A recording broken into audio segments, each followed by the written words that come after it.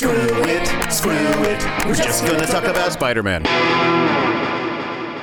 Hello and welcome to Screw It. We're just going to talk about Spider-Man. This is the podcast where we talk about the original run of Spider-Man comics issues, the ones that were done by the original creative team of Stan Lee and Steve Ditko.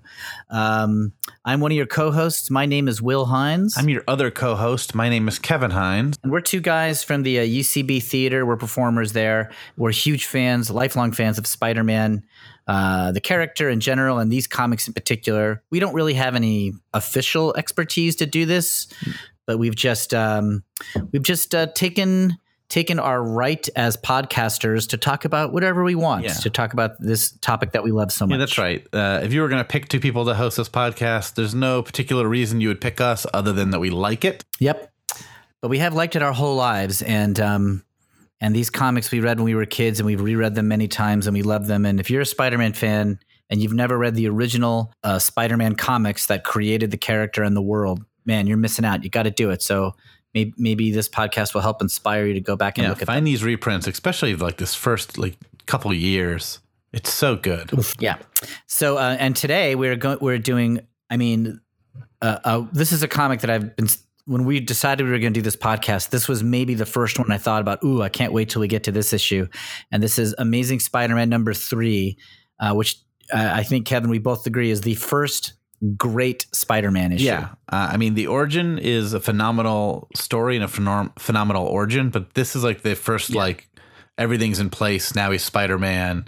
Let's get going. And it's only the 3rd issue, which is also crazy, but it's so good. Yeah. This is only the 4th Spider-Man story ever and the 3rd issue of his own comic, and it's so good. You could have stopped here and you'd be like, they did a good job. I mean, if they would have stopped here, it would have been like, why'd they stop? They just started making this amazing thing. So the villain of this issue is Dr. Octopus. Right. And of course, if you know anything about Spider-Man, you know that this is one of the main villains. This is where he's created. He lasts forever in the Spider-Man universe. He comes back many, many times. He was the star of the second movie, the villain of the second movie. He was the star. He was the best part of that movie. And that's right. And until the Green Goblin comes along, I would say if Spider-Man has an arch nemesis, this is it. Yes.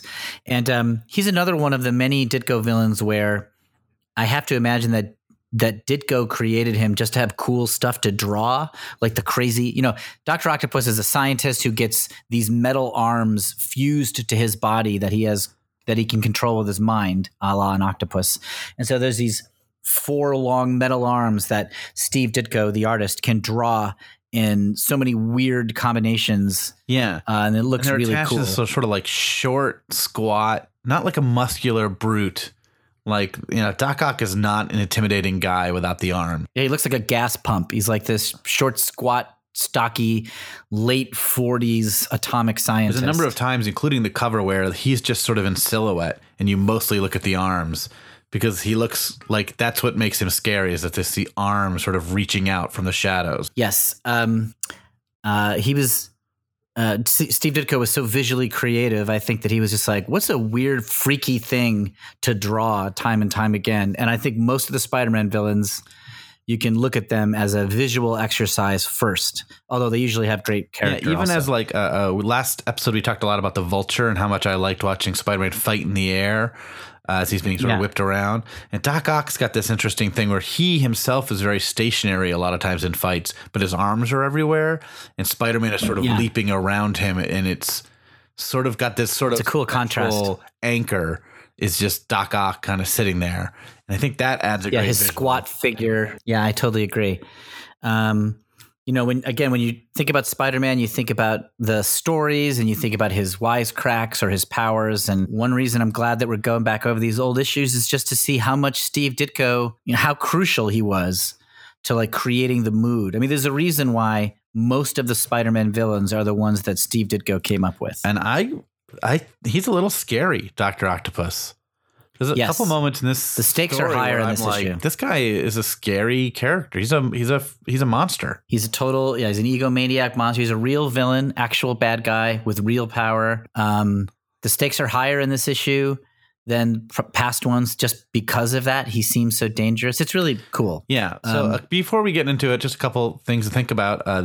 The comic at this point was still bi-monthly, so it still was the only Marvel superhero that was not coming out every month. Ant-Man, Thor, Iron Man, the Fantastic Four, Human Torch's solo book, they all came out every month, but Spider-Man was every other. Yeah, that's interesting. He still wasn't important enough to merit, although that would change very soon, I think. Issue 5 will be the first issue that comes out 1 month after a previous issue.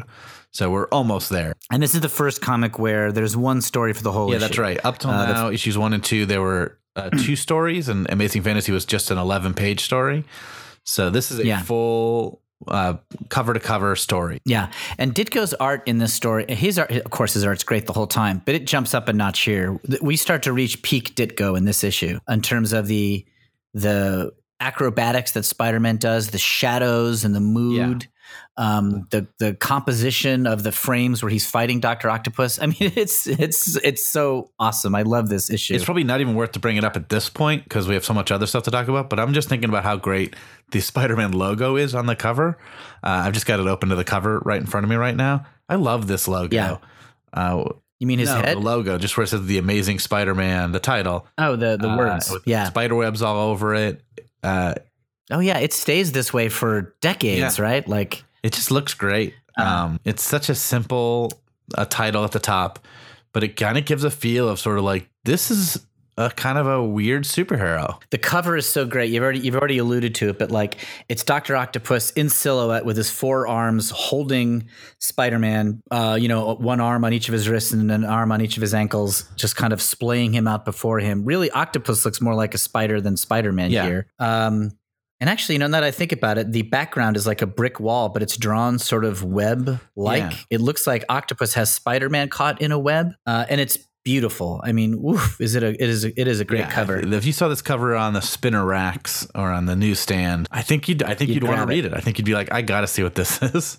And doing this podcast has made me remember how much that Spider-Man was born in a science fiction / fantasy anthology series, that had dark twist endings, that was more sinister. And I think some of that sinister, dark, Twilight Zone-y creepiness stayed in the series for a long time. It's not just like a sunny Superman and a silly villain that he's punching out.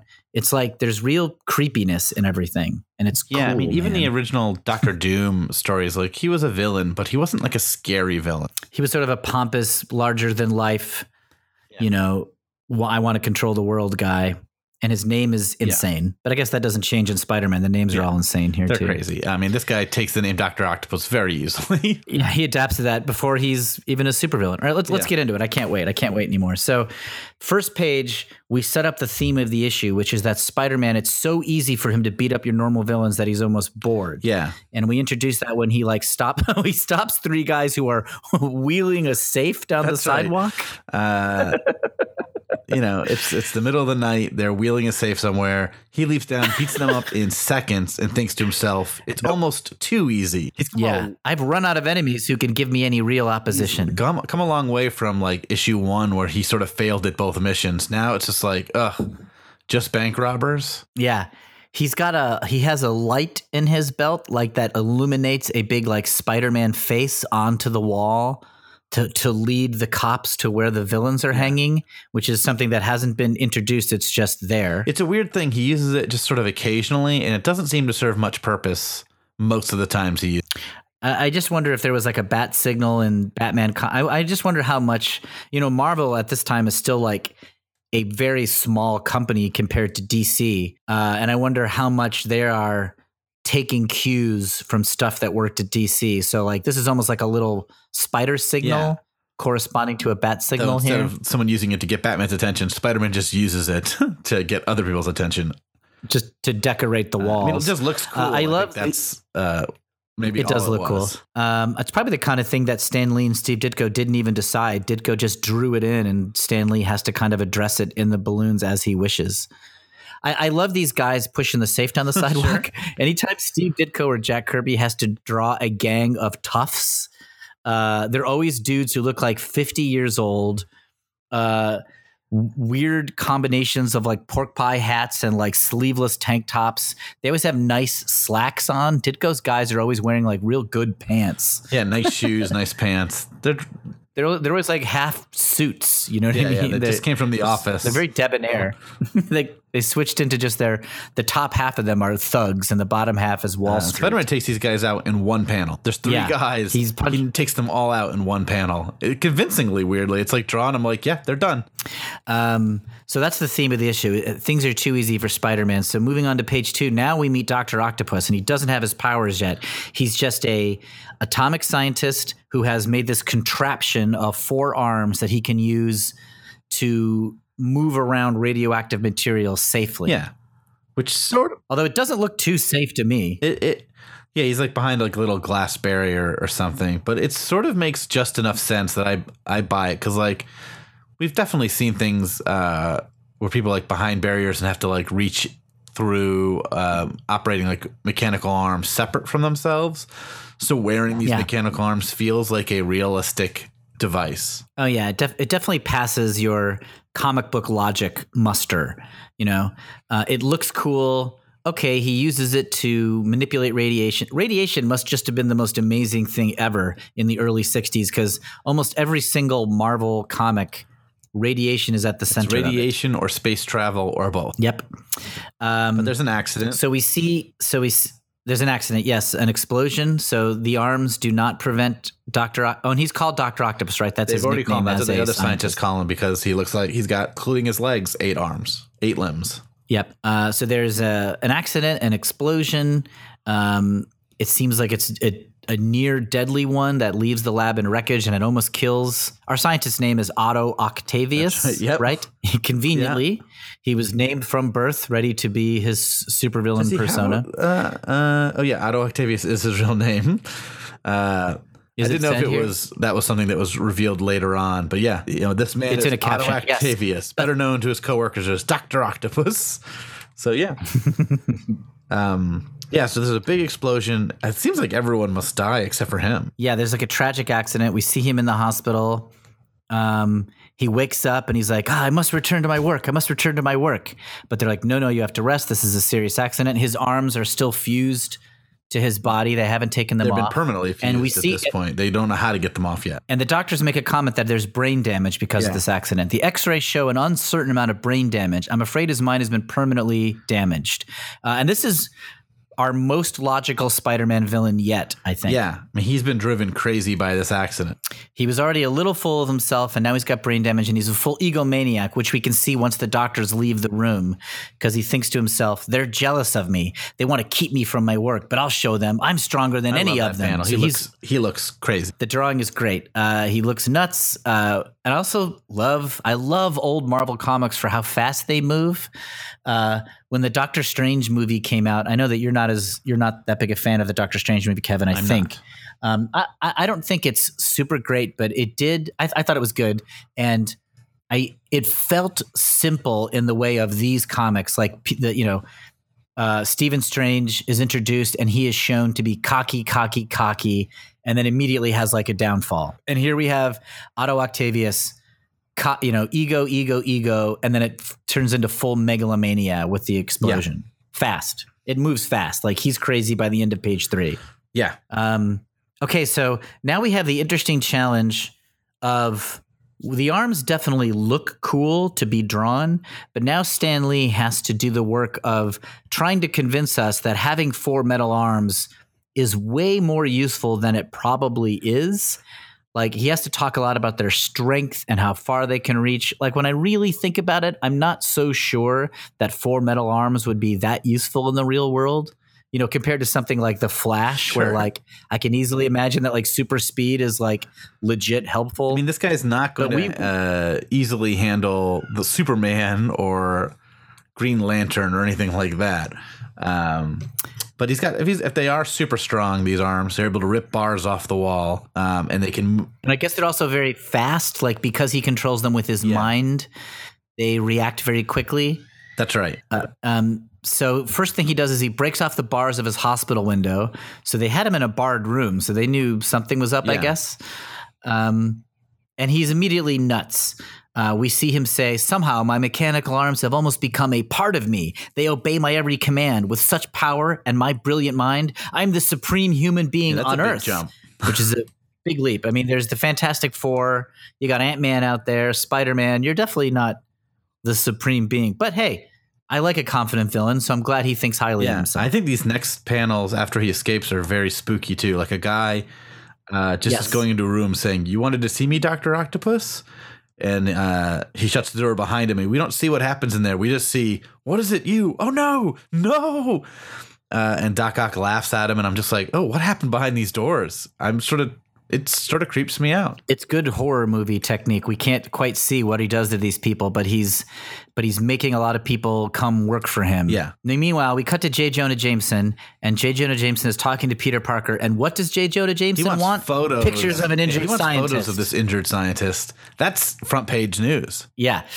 Set aside the editorial where I just talk about Spider-Man. Show me pictures of an injured scientist. Yeah. And Peter Parker is still very cocky and arrogant. He knows he can get these photos. There's like a panel of him just sort of laughing at how easily he'll get these photos. Yeah, he's really cocky with JJJ. Just have a check ready for me when I bring in the pics at Dr. Octopus. Like, for a guy who around his high school friends is a total wallflower, he really struts his stuff around J. Jonah Jameson. Yeah. I mean, right at this point, he's Spider-Man. He's been beating up people all day. This guy has got a big head all of a sudden. All right, so he heads to the hospital where Doc Ock is. Again, he's coming here to get pictures, not to like stop the dude. He's way more interested in making money than fighting crime. He's just using his powers to be a photographer. If he fights some crime while he's doing that, so be it. And he spies on Dr. Octopus's room, and he sees the evil plan that's afoot. He conveniently spies at a time where Doc Ock is revealing his evilness. Yeah, he's captured some people, a couple nurses, a doctor. They've gotten him all this equipment at his command. They're begging to be let go. But he is... and he throws one of these civilian scientists. He grabs him and like tosses him around in the air like a cat playing with a mouse. Spider-Man's almost excited about this. He's looking forward to this challenge. Well, so the good doc has flipped his lid, eh? Well, this is just what I've been hoping for. A little action. So Spider-Man breaks into the room. He challenges Doc Ock. He's really cocky. He gives a little trademark Spider-Man joke. Yep. The hilarious joke. I sure ain't Albert Schweitzer. Is his joke? Is that the one? Yep. Yes, that's right. That's his big joke. And Doc Ock does not like that. Yeah, you dare speak flippantly to me, you fool. When I'm finished with you, you'll sing a different tune. Man, I love Stan Lee arch villain dialogue. Is so fun.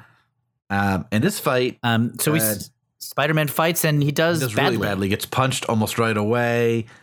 His web is getting ripped apart. He's scrambling the whole time. He's barely hanging on. He's barely holding on to the arms. They're so strong. Doc Ock rips his web apart. He easily grabs hold of Spider-Man and just holds him in the air. He like immediately has him completely subdued, brings him close to him, and Doc Ock slaps him across the face in this very demeaning just toys with him. Just slaps him in the face. It's just an insult. It's a humiliation. And then tosses him out the window as if, who cares about this guy? I'm not even worried about you. And Peter Parker, in response to this, quits. Yes. He pulls off his mask. It's a beautiful drawn picture by Steve Ditko of him pulling off his mask. Yeah. He is distraught. He's like, well, that's it. He immediately quits. What do I do now? I've never been beaten before, but this time my spider powers are not enough. Is this the end of Spider-Man? First of several times that Spider-Man will almost quit, by the way. But it is something that I do love about the issue. Like when you're a kid reading these stories, and even now, you can emotionally relate to being overwhelmed and wanting to just leave. Like he is on his own always in these stories. It was well set up. He sort of like was confident. Everything was easy for him. And then the first real challenge, he can't handle. So it's like, oh, I was only good at the easy fights. So now we see Doc Ock starting to act out his plan. He leaves the hospital and we see him breaking into the Atomic Research Center where his accident happened and where we presume there's all this like powerful atomic equipment and radiation stuff. We see him breaking in and these pictures look good, man. Yeah. When he's like the legs, he's like walking along with his legs and scaling over buildings and walls. It looks good and creepy. Have been like very curved and flexible up till now, and now we see them rigid and long. He looks like a big insect. So weird. If you saw this guy going down the street, you'd be freaked out. Completely freaked out.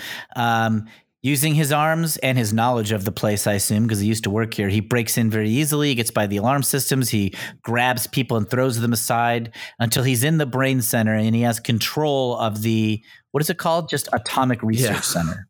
I'm not 100% sure what his plan really was. He just wants atomic power. It's one of those things that doesn't, when you think about it, it doesn't make any sense, but you let it go because, well, he was an atomic scientist. He'll know what to do with it somehow. He's crazy. He's broken. He's crazy. So his first move is to destroy part of the plant and rebuild it to suit himself. Yeah, scares everybody off. Sets up electronic barriers, whatever that means, all over the place. Yeah, he lets the radiation leak out in certain places that makes everybody run away.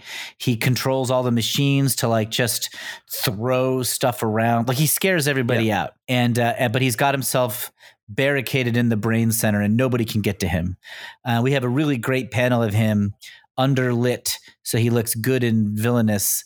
And he says, they realize I cannot be stopped and have given up trying. I've won. The plant is mine. I am now in complete control. And he's sort of right. They don't know what to do. Sort of right. They set a barricade He's having outside, an easy time of it. But they're even outside. They're thinking, why they post sentries here? If Dr. Octopus tries to get out, how can we stop him? Yeah, they know they're powerless. Meanwhile, we cut to Peter Parker. He's home with Aunt May and he's completely depressed. Yeah. I'm a failure. Spider-Man is a joke, a nothing. There's the phone. He gets a phone call and he identifies it in his thought bubble that's what that bring is. But it's Jason asking about those photos. He needs those scientist photos. Yeah, he's really checking up on that. But Peter's like, no, I'm not going to get those photos. I'm not doing anything. I mean, he's completely given up on everything. Yeah. And he puts on his weird blue suit and he goes to school. Yep. Luckily he gets to school. He's sad. Everyone's sort of commenting on it. The kids at school are the nicest to him they've ever been, just because they're not completely insulting him. But he's sad. He's depressed, and he sort of doesn't care. But luckily for him, the Human Torch is the special guest at a school assembly to give an inspirational speech. That's a great get for this high school. Yeah, I mean, like Johnny Storm, the Human Torch is a phenomenon of science, a superhero, and he's here at a public high school just giving a little talk. You know, the Fantastic Four, they do outreach. They go to like local New York places and just kind of help out the community. I can imagine Johnny Storm would be the most popular superhero in the Marvel universe in that universe. He's a young, good-looking teenager. He can fly, which is cool. He's the only person that people know as a teenager. They know he's attractive. He's a member of the most popular, famous team. The Avengers don't exist. There's no Captain America. This also sets up that nice dynamic that the FF are like the Kennedys. They're the good guys. They're the beloved heroes of America. Everybody adores them. And Spider-Man is sort of feared and suspected. So Peter Parker to be watching Johnny Storm is kind of like the nerd is watching the jock be adored. Yeah. Of the superhero and Human Torch world. Has been brought in to deal with Dr. Octopus. That's why he's in town. And he also lives in town. But he's been brought in specifically to face Dr. Octopus, but he can't right now because of a big FF mission. His flames have been diminished and he needs like a day to rest up first. Yeah, it's revealed later that he's got a little bit of a virus or something like that. So he's just giving a talk. But his talk, which is basically aiming at students to stay in school, inspires Peter Parker. Yeah. He does this big talk. He's like, do your best in your studies. Don't be discouraged if it gets tough. The important thing is never give up. Remember that. Never give up. Ability alone is enough. It's one lesson I've learned from my partnership with the Fantastic Four. Even the Fantastic Four have had defeats, but we always come back. Our motto is never say die. And this has a huge effect on Peter Parker. And it's, this is something that happens several times over Amazing Spider-Man, and I am a sucker for it. I always love it. I love Peter getting cheered back on to fight harder. And often unknowingly, people just are sort of giving him a pep talk, not realizing that they are also sort of saving the city. Yes, Johnny Storm doesn't realize it, but he's defeating Dr. Octopus indirectly by inspiring Peter Parker. Peter Parker goes up to Johnny Storm after the talk and says, I want to thank you for that speech. I'll never forget what you said today. It meant a lot to me. And Johnny doesn't get it at all. Yes. Sure. Glad you enjoyed it, fella. And he's signing autographs. Sort of just thinks it's another kid being like, thank you. Doesn't realize I remember how important it was. I remember as a kid loving that. Like, ooh, Johnny Storm doesn't know he's talking to Spider-Man. Yeah, it's a great moment. So now we get into a fully invigorated Peter Parker is going to go back and fight Dr. Octopus. And we see him breaking into the atomic research plant that we know Doc Ock has taken And over. he's already getting cocky again. He's so confident. I know how strong you are. You won't have the advantage of surprise on your side again, is what he thinks to himself. He makes a big slingshot. He flings himself over the fence. Always looks great. He's climbing and swinging his way through rooms. Rooms in the Marvel Universe are always huge enough for Spider-Man to swing through. Dr. Octopus is watching on a wall of monitors, and that has this great effect of lighting Dr. Octopus in this creepy way. Like Ditko uses all the devices to make Dr. Octopus always sort of like underlit and shadowed and evil looking. It just makes his arms look creepier. We see him he's trying to remote control some machinery to get Spider-Man. He shoots him with some bolts, but Spider-Man easily gets by all those obstacles. He's coming right for the big guy. That's right. He's racing in. He makes a quick stop at the chemical lab, though. Yes, and we like when Spider-Man uses his abilities as a science nerd, and so he's just grabbing some beakers and he's mixing up some chemicals. We don't know what he's doing, but he gets a rope and he's tied together a bunch of test tubes of liquid in like a big sort of lasso. That's right, and he's carrying. Also, them along. Ditko loves drawing beakers with like fumes coming out. Like Ditko loves smoke and fumes. These are very active chemicals. Yeah. So Spider-Man has 2 lassos that have a bunch of test tubes tied in them, 2 like loops of rope, and he's wandering and looking for Dr. Octopus. But Dr. Octopus sees him first and tries to grab him. Yeah, it lands another great punch on Spider-Man too. Yep. Like, once again, he sort of very starts fast. off losing. Yes. Spider-Man he's got 2 loops of rope. One of them he Sort of loops. ties two of his arms together, but then he drops the other one. Yeah, and his chemicals have the effect of fusing those arms together, basically taking 2 of the arms. Now they're sort of permanently linked together. So Doc Ock is down an arm or down 2 arms, depending how you want to look at it. Yes, 2 of his arms are stuck together, so he can't like do as much with them. Every chemical in the Spider-Man universe is full of smoke and fumes, so the fused arms are giving off all this cool gaseous stuff. But Doc Ock still has 2 arms free. This is a pretty good fight. No one's going to go down easy. Even here. the fused arms don't stop him from using those arms. He just starts clubbing him with the fused arm. So in this one panel, somebody says "got you" and somebody says "but not for long." Who's saying which there? Yeah. Spider-Man is saying "got you" and Doc Ock says "but not for long." And all he's got is his hand on Doc Ock's arms. He doesn't really got him. Yeah, he's holding on to 2 of his free arms. But then there's a cool shot where he as he's being yanked in front of Dr. Octopus, he sprays his web and blinds him temporarily. Right in the face. He shoots the webbing all over his face because the arms were strong enough. The mechanical arms are strong enough to rip the webbing, but Doc Ock's face and hands are not. Yeah, so he's temporarily blinded. Meanwhile, Doc Ock's arms have grabbed Spider-Man and they're pulling him towards him. And Spidey looks like he's having trouble. He's definitely... It's taking all of his attention to hold on to the arm so they don't punch him. He's got to hold on to the 2 metal arms that are not fused together while the fused ones are dragging him closer.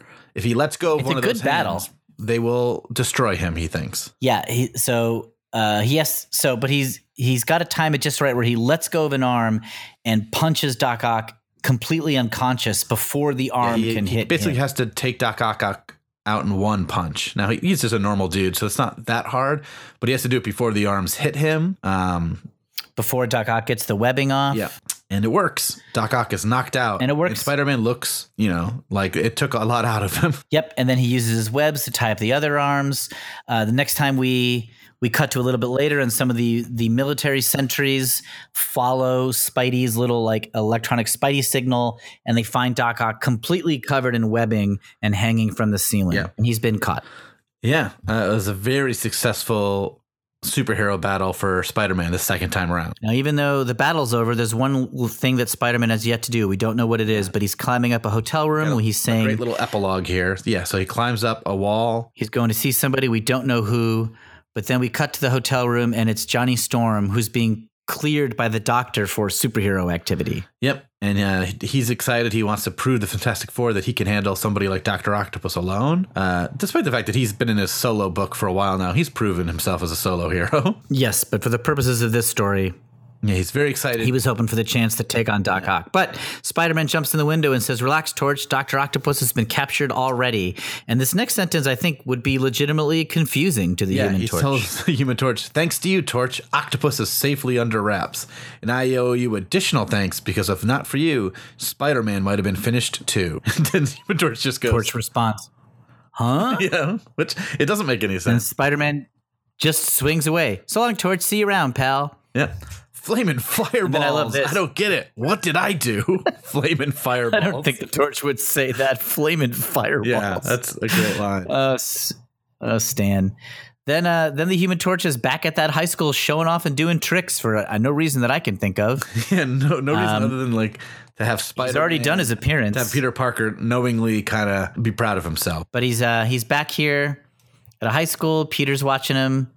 And everything all is well. We've defeated Doc Ock. Spider-Man is back with a new confidence, and we're at the end of, in my opinion, the first incredibly great Amazing Spider-Man issue. This story moved. I mean, it's the full length one, but it like a lot happens, but it also is just a quick read in the sense that just like it's such a cliche to say, but it feels like a thrill ride. It's just like the momentum just carries you through that story fast. You have that cool emotional arc of Peter Parker being cocky and then losing his confidence, then getting it back again. Dr. Octopus is an interesting story. You had a cameo from the Marvel Universe with Human Torch. Yeah, everything works together really well. And we see all at this point, supporting cast that we've met so far. J. Jonah Jameson's in it. The school kids are in it. Aunt May is in it. Like, this is a great introduction to Spider-Man. If this is the first comic you read, everything's here that's existed. We also get to see Spider-Man be lighthearted and funny, and then other times be sort of overwhelmed and serious. And I kind of think of these early issues when they're at their best. They're a good balance of like Stan Lee's kind of jokiness and then Steve Ditko's creepy, atmospheric moodiness. And this comic has both. Yeah, it's just such a fun. I've read this one so many times, and rereading it yesterday before this podcast, I was like, oh, it's great. We do a thing, which we'll get to in a second, where we have to pick out a low light.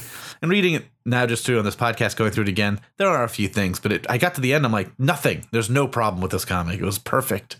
No, this is a great one. We also have to pick our favorite panel, and there's so many beautiful ones. It's impossible to pick one. So let's go on to our awards. Let's do our awards. You want to do favorite panel first? Great. Sure. What's your favorite panel, Will Hine? My favorite panel, and I knew it before we read it because this is one that has stayed with me. I love it so much, and it's not even that central to the action, but page 15, panel 6, when Spider-Man has come back after having new confidence, and he's creeping through the Atomic Research Center. Doc Ock is watching him on a wall of monitors, and we hear Doc Ock say, "He's found a way to evade my electronic scanners. He's cleverer than I thought." But like all of his arms seem to be like just moving and operating all of the TVs, and the light is like making him sort of like he's shadowed from behind but glowing in front. Yeah, it's a real creepy supervillain. It looks creepy and just classic supervillain.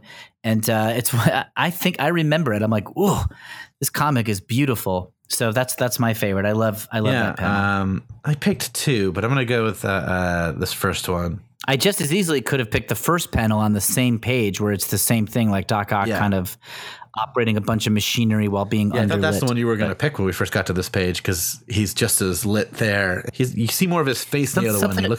He looks crazy in the one you picked. All I can tell you is that panel 6 is one I've thought about it over the years. It stays in my head, so I'm picking that one. I picked so on page 19, the third panel where Spider-Man punches Doc Ock. The only time he punches Doc Ock in the whole story.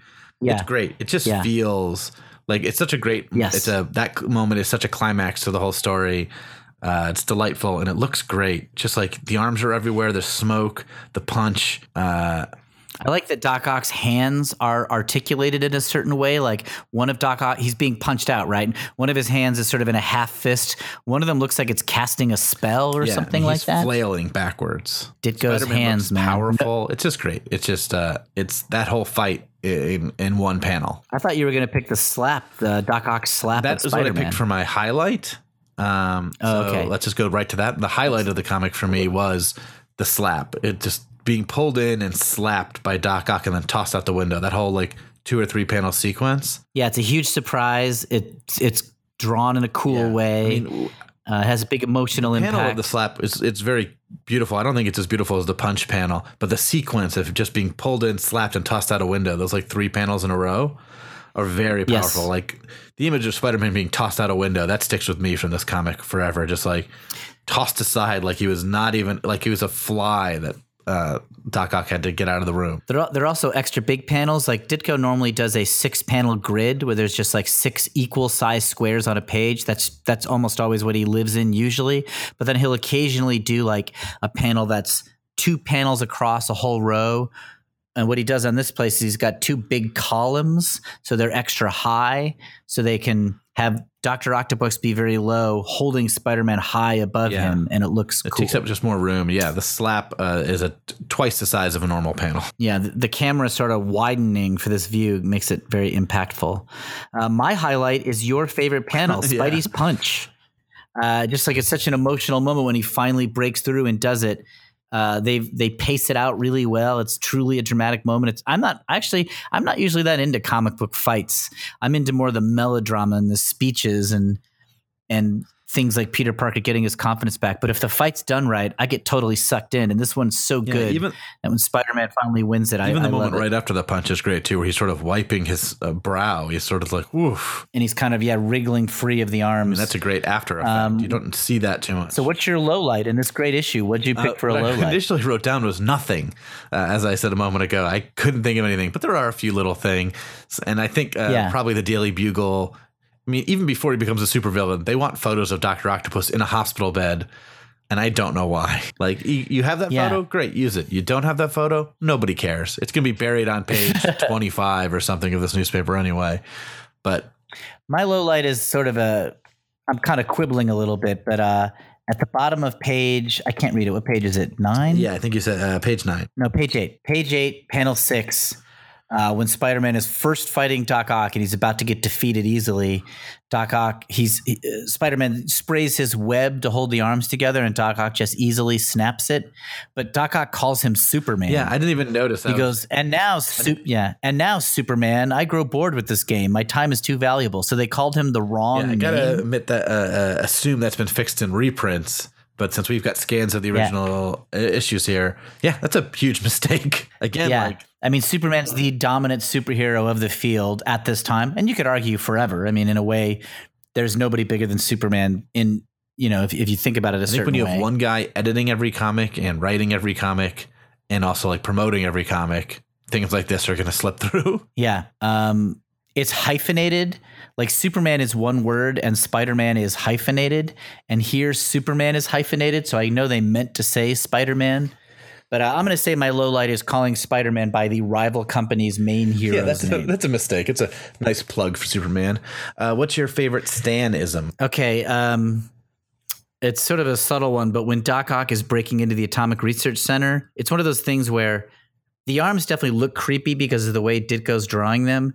But I do think it's a little bit of a stretch to act like these metal arms are that powerful. So there's a panel of Dr. Octopus sliding his metal arm through a grate to unlock a door on the other side. And he's thinking, it's an easy matter for Dr. Octopus to unlock a door. And I feel like that's sort of like making a dramatic moment out of nothing in a way that's very Stan Lee. So that's mine. Yeah. Mine, now I wish I'd picked Human Torch saying flamin' fireballs. Because I wish that that's too. Really, really funny to me. But I had initially written down, and I'm going to stick with my guns here, is that when Peter Parker is sad at school, Flash Thompson notices and goes, him? He's down in the dumps. Looks like he lost his favorite test tube. Flash Thompson's insults always make me laugh because they're so lame. They're so lame. And still, the world is very mean to Peter Parker. It's going to be some time before his high school classmates get any nuance. Right now, they're just here to heap abuse on Peter Parker. I will say all the girls that talk to him in that 2-panel sequence, they are just talking to him. What's up with him? He didn't answer Did you hear the Fantastic Four are here? Or the Fantastic Four sent Human Torch here? All this sort of stuff. They're just sort of like, hey, did you hear the exposition? But just the lack of abuse is striking. We can almost interpret it as they're starting to soften towards Peter. It's going to be fun when some of them start to not hate him. Okay, well, so that's our issue. We are 3 issues into the series, and I to me, this is the Spider-Man has arrived. Yeah. Like I was saying last episode, I also do a Beatles podcast, and we went through all the albums in order, and the Beatles' 3rd album is A Hard Day's Night, and to me, A Hard Day's Night is the first fully great Beatles album. Like they have fully arrived in their final form, and not really final form, but in their full power. And this is the Spider-Man issue where it's like, oh, we really get a glimpse over how good these stories are going to be. I think the next issue that we're going to do, issue 4, is almost as good, or maybe just as good. It's versus Sandman, and I think it's a great story. It follows a lot of the similar beats. With him almost, just being. We'll talk about it next episode, but him just getting beat there's really like almost badly. being defeated. And the Sandman is a great visual foe as well. But yeah, this issue, next issue are just so great. We're starting. Spider-Man arrives at its sort of peak form faster than like the Fantastic Four does. Fantastic Four at its peak is so incredibly good, but I think that peak happens later than Spider-Man's peak does. It takes like 20 issues or so. Fantastic Four start peaking after Ditko has left Spider-Man, in fact. Yeah. I mean, Fantastic Four is good right away. The characters are great. It's really fun. Jack Kirby's art is so good. But I remember reading those reprints and going, it reaches a new level of goodness at a certain point where it like really blew me away when I reread the first 100 because at this issues. time, Fantastic Four was their biggest hit. And when I read it, I'm like, yeah, it's good. But Spider-Man seems way better than me. And then when I read the later Fantastic Four comics, like a couple years in, I'm like, oh yeah, I can see why people would just be blown away by this. I can see why people are lifelong Fantastic Four fans. I can see why the Galactus storyline in Fantastic Four is so good. That's like 4 or 5 years in. That's right. And the Inhumans. I remember reading the reprints and being like, oh, it's getting so good. And then realizing they haven't even fought Galactus yet. It's such a special time. I mean, there's a reason why Marvel Comics took over. There was just an amazing alchemy of seasoned journeymen really doing their stuff very well. We're still not even at the Avengers yet. The Avengers have not formed. Yep.